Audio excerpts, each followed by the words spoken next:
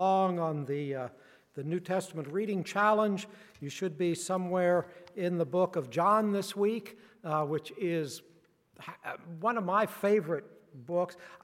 I'm always hesitant to say that because no matter what I'm studying at the time, always becomes my favorite book in the Bible. But because of that, anyway, we're going to be in the Gospel of John today. So if you would, open your Bibles to the Gospel of John, the 3rd chapter. We'll be looking at this passage in the 3rd chapter of John.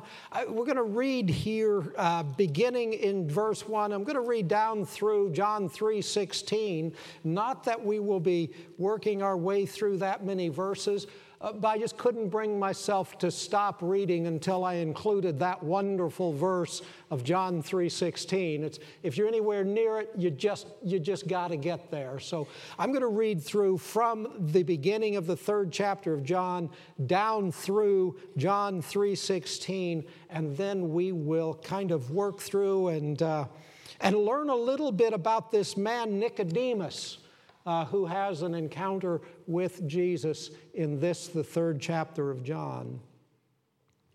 Now there was a man of the Pharisees named Nicodemus, a ruler of the Jews. This man came to Jesus by night and said to him, "Rabbi, we know that you have come from God as a teacher, for no one can do these signs that you do unless God is with him." Jesus answered and said to him, "Truly, truly, I say to you, unless one is born again, he cannot see the kingdom of God." Nicodemus said to him, "How can a man be born when he is old? He cannot enter a second time into his mother's womb and be born, can he?" Jesus answered, "Truly, truly, I say to you, unless one is born of water and the Spirit, he cannot enter into the kingdom of God.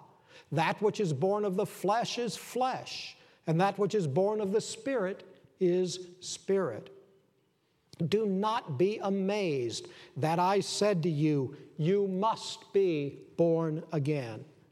The wind blows where it wishes, and you hear the sound of it, but do not know where it comes from and where it is going. So is everyone who is born of the Spirit." Nicodemus said to him, "How can these things be?" Jesus answered and said to him, "Are you the teacher of Israel and do not understand these things? Truly, truly, I say to you, we speak of what we know and testify of what we have seen, and you do not accept our testimony. If I told you earthly things and you did not believe, how will you believe if I tell you heavenly things? No one has ascended into heaven but he who descended from heaven, the Son of Man. As Moses lifted up the serpent in the wilderness, even so must the Son of Man be lifted up, so that whoever believes will in him have eternal life. For God so loved the world that he gave his only begotten Son, that whoever believes in him shall not perish, but have eternal life." Let's pray. Heavenly Father, Lord, open our hearts and open our minds to your word today. Lord God, let your word have its work in us. Father God, move in our hearts today. Move in our midst in this congregation. Reveal yourself to us. In Christ's name, amen. Now there was a man of the Pharisees named Nicodemus, a ruler of the Jews. Pharisees always carries a negative connotation in our minds, doesn't it? I mean, after all, wasn't it Jesus who called them a brood of vipers?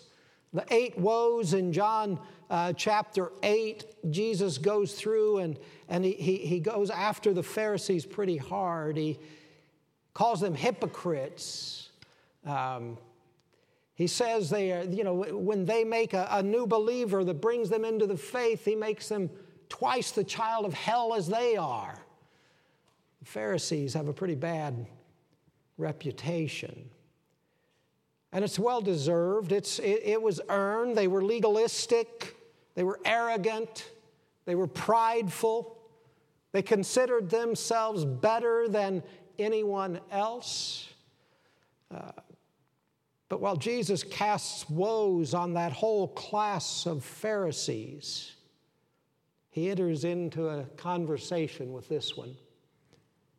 This man of the Pharisees named Nicodemus. Not only was Nicodemus a Pharisee, but he was a ruler of the Jews. So the Pharisees were a group of people that at the time they didn't have the negative connotation that we give them. They were seen by most of the people as righteous, as more righteous than they were. It was said that if you were following a Pharisee down the street, it wouldn't be long before he would stop and take a position of prayer to pray, and then he would move on. So the people didn't have that negative connotation that we carry, even though it was deserved.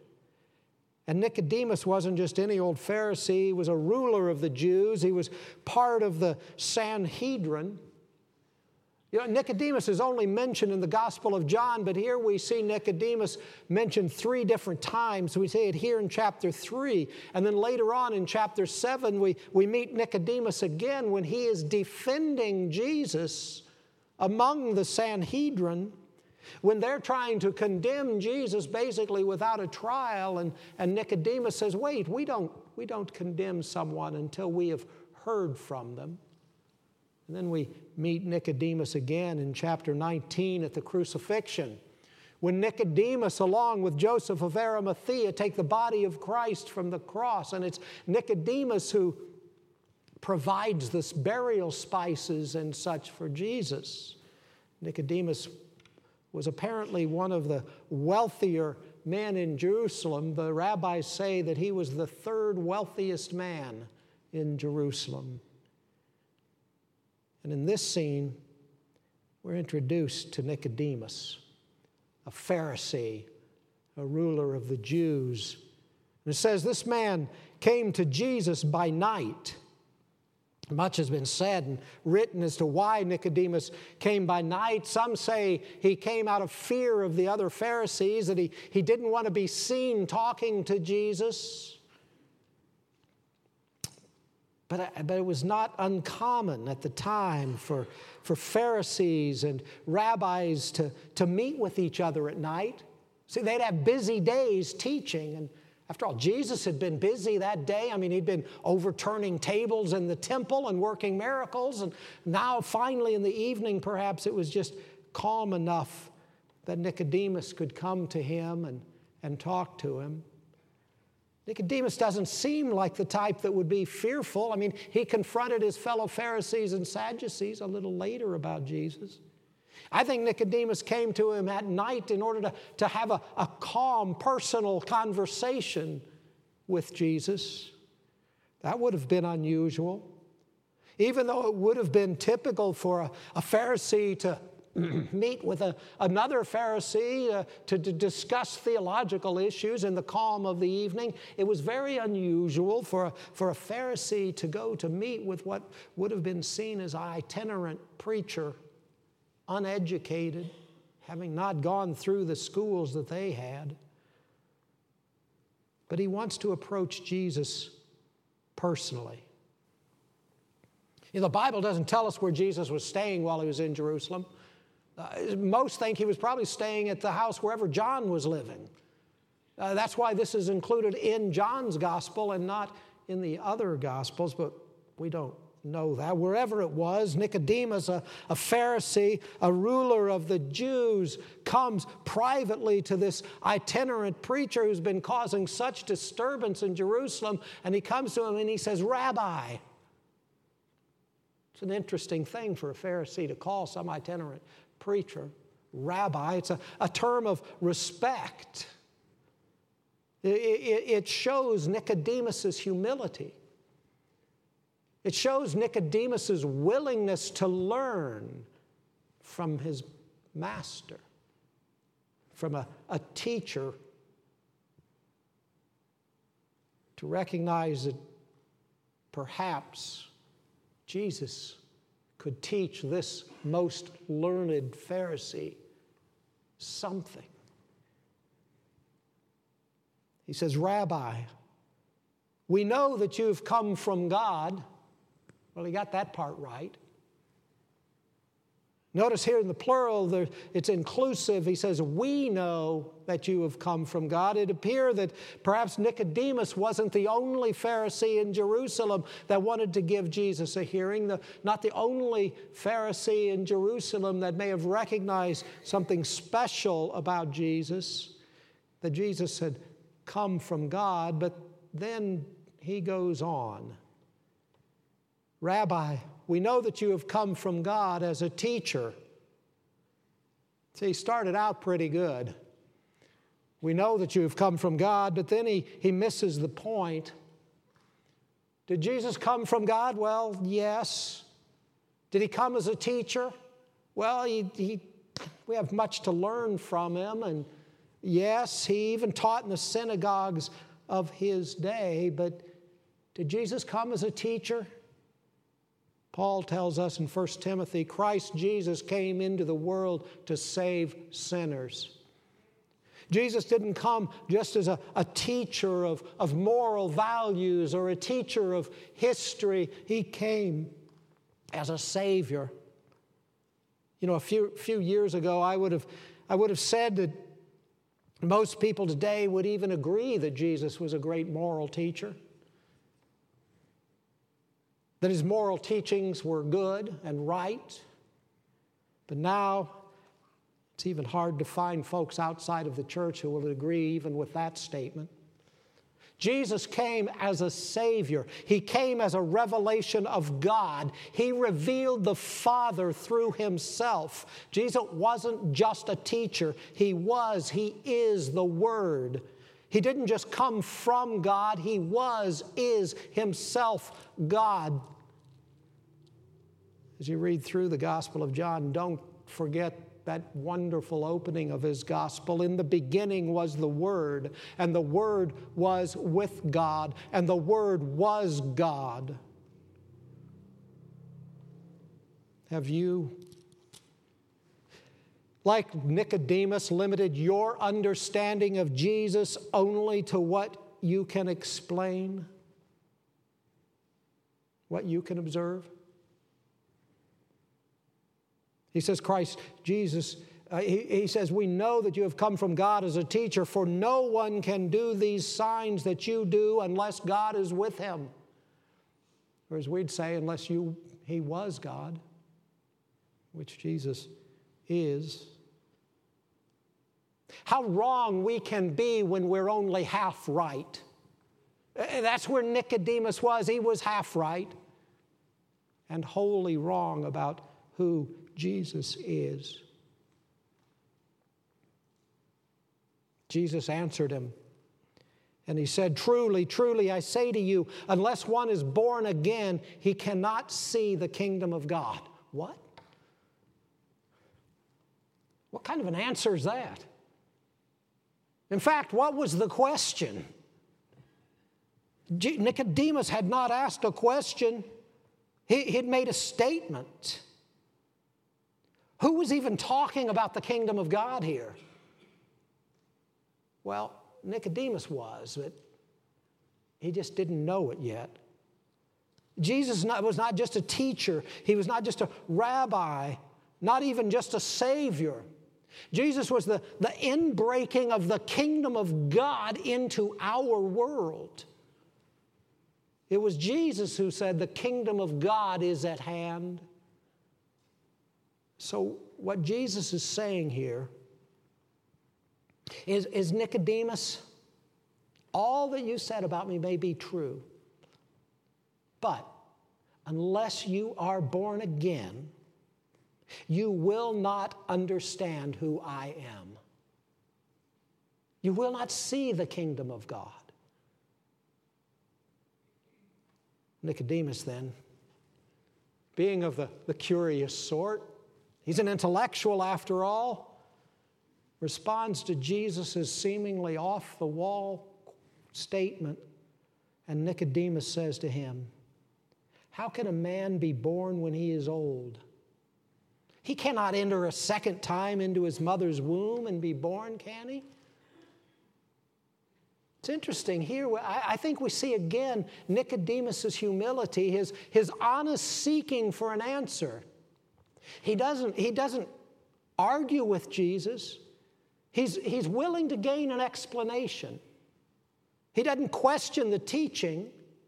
He questions the method. His question is, how can a man be born when he is old? Now, maybe he's just accepting Jesus' proposition and coming back in order to get a further explanation. It's one of the teaching's methods that would sometimes be used to lay out a statement and just accept that statement and take it to its logical conclusion. Because Nicodemus was using his logic and he was using his rational thinking, and he wasn't getting it. So Jesus explains it to him more fully.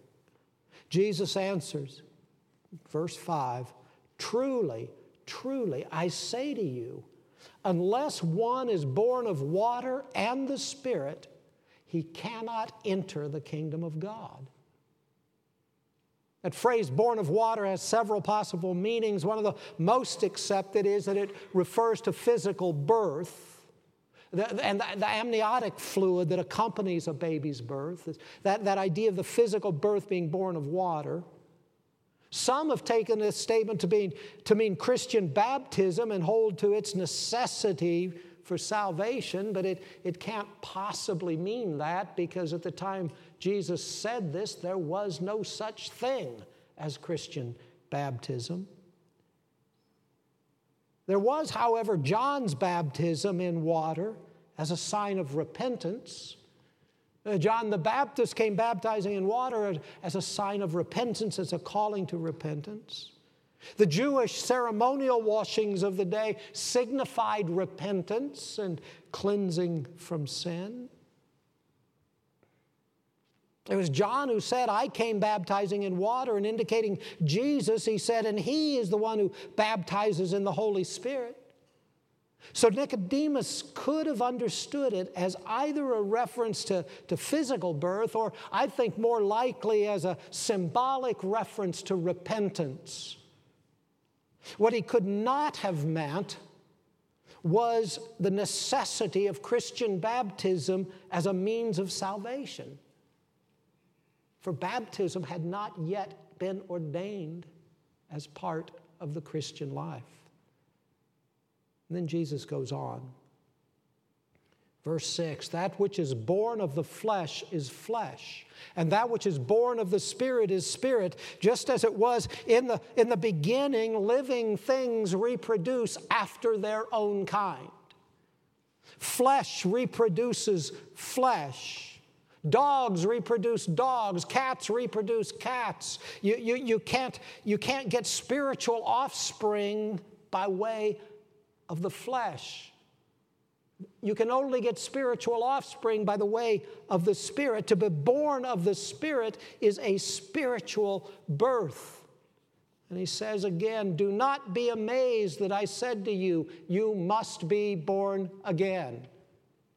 George Whitefield, that great 18th century evangelist, once was asked after preaching a sermon about being born again, he was asked by someone, why do you preach that we must be born again? His answer was, because we must be born again. Seems to me that whole idea of being born again has lost favor.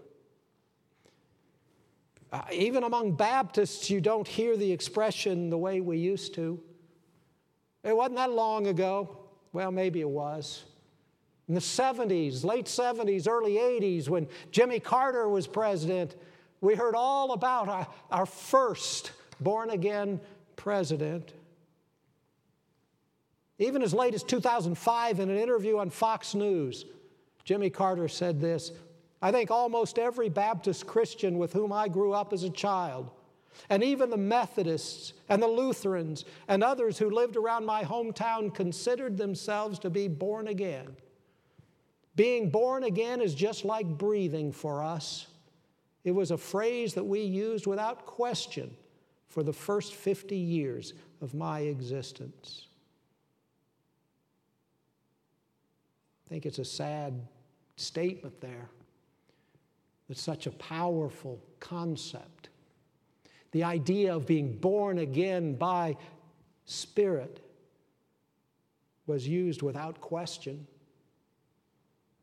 without thinking, without knowing what it really was. Like most things, once something gets into the popular press, it begins to lose its meaning. It becomes cliche. But here, when Nicodemus heard that phrase, it was new to him. You must be born again. It was something fresh. It was something new. It was something he needed to understand.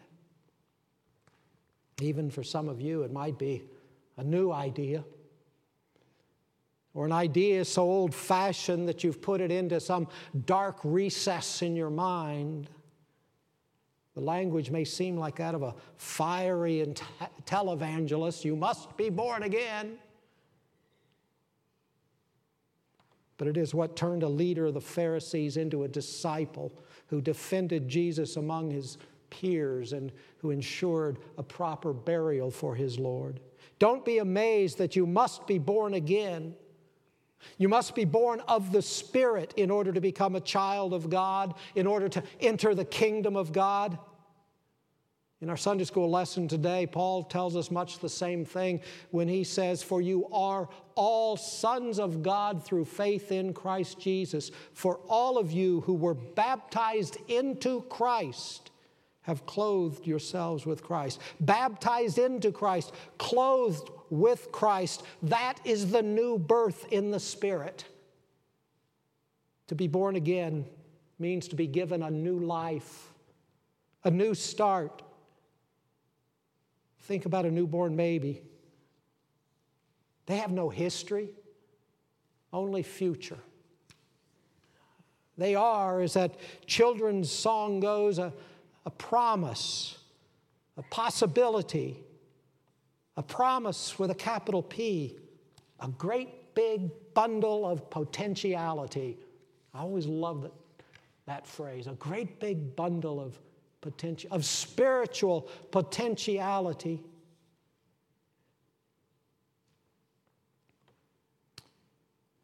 Being born again means being given a new start, a whole new bundle of potentialities, not limited by your physical state, not limited by your age, your weight, or your health, not limited by your history, your mistakes, your rebelliousness, but being born again, born from above, a spiritual birth, and empowered by the very presence of God. Do not be amazed that I said to you, you must be born again. Verse 8, the wind blows where it wishes, and you hear the sound of it, but do not know where it comes from and where it is going.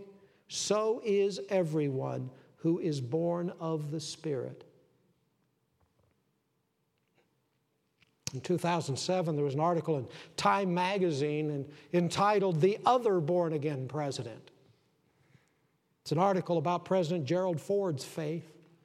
It's actually an excerpt from a book about Billy Graham's relationship with various presidents. And I found most interesting the lead line in that article.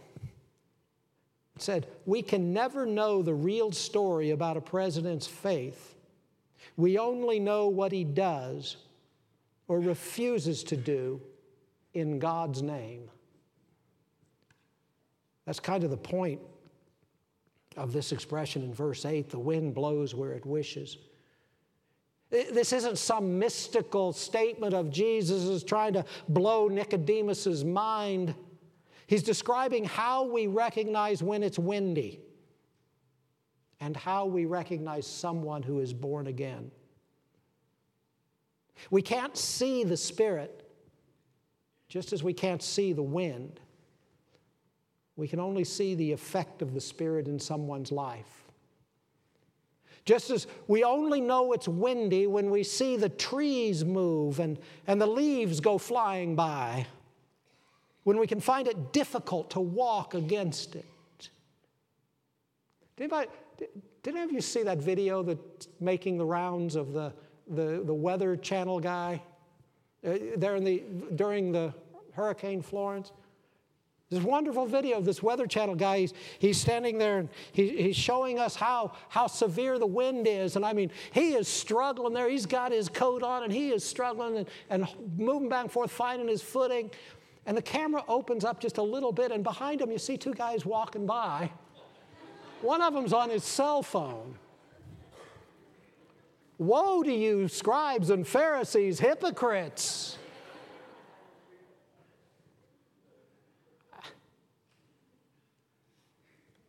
Those who call one another brother or sister, who each Sunday make a show of themselves in church and talk the church talk while here, and then the rest of the week only use Jesus' name as an expletive. Would anyone know that you were born again? Child of God? Would anyone see the effect of the Holy Spirit in you on Tuesday or Thursday or Friday night? Have you been born again? Nicodemus says to him, how can these things be? Jesus answered and said to him, are you a teacher of Israel? Are you the teacher of Israel and do not understand these things? Jesus didn't just say a teacher of Israel. He calls Nicodemus the teacher of Israel. Nicodemus was apparently one of the leading teachers among the Pharisees, a learned man, a respected man, an intellectual and a teacher. And he is not arguing with Jesus. His question seems genuine. How can these things be? There he is, seemingly unwilling or unable to take by faith what Jesus is telling him. And Jesus addresses him, truly, truly, I say to you, we speak of what we know and testify of what we have seen, and you do not accept our testimony. If I told you earthly things and you do not believe, how will you believe if I tell you heavenly things? No one has ascended into heaven, but he who descended from heaven, the Son of Man. As Moses lifted up the serpent in the wilderness, even so must the Son of Man be lifted up, so that whoever believes will in him have eternal life. How can these things be? How can we be born again? By believing in the death, the burial, and the resurrection of Jesus Christ. By believing that he came not as a teacher, but as our Savior.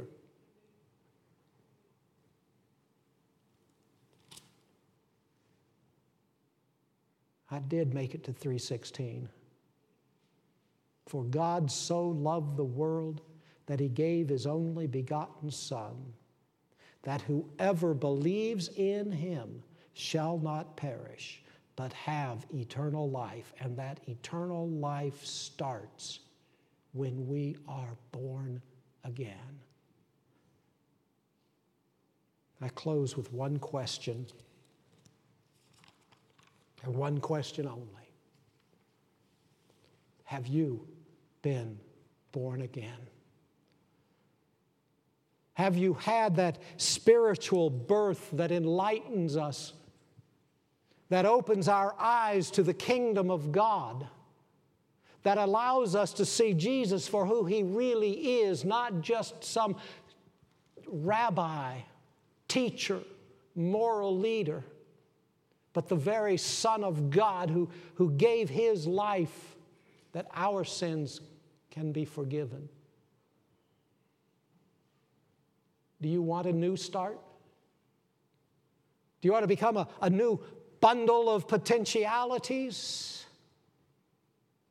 Then come to Jesus. Believe in him and be reborn.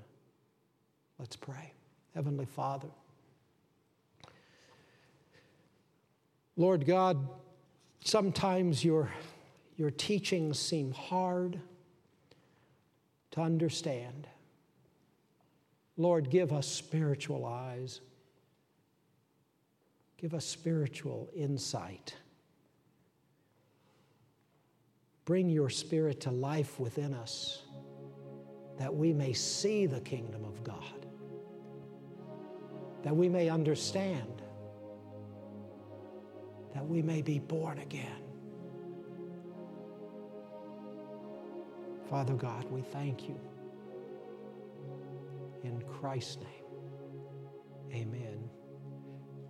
In just a moment, you're going to stand to sing a hymn of invitation. If God has moved on your heart to respond to Him today, last week, last month, last year, and if you've never made public your profession of faith, if you don't know that you are born again, or if you've just discovered for the first time that you are a born-again child of God, when we stand to sing, will you come down and let's pray together? Let's stand now.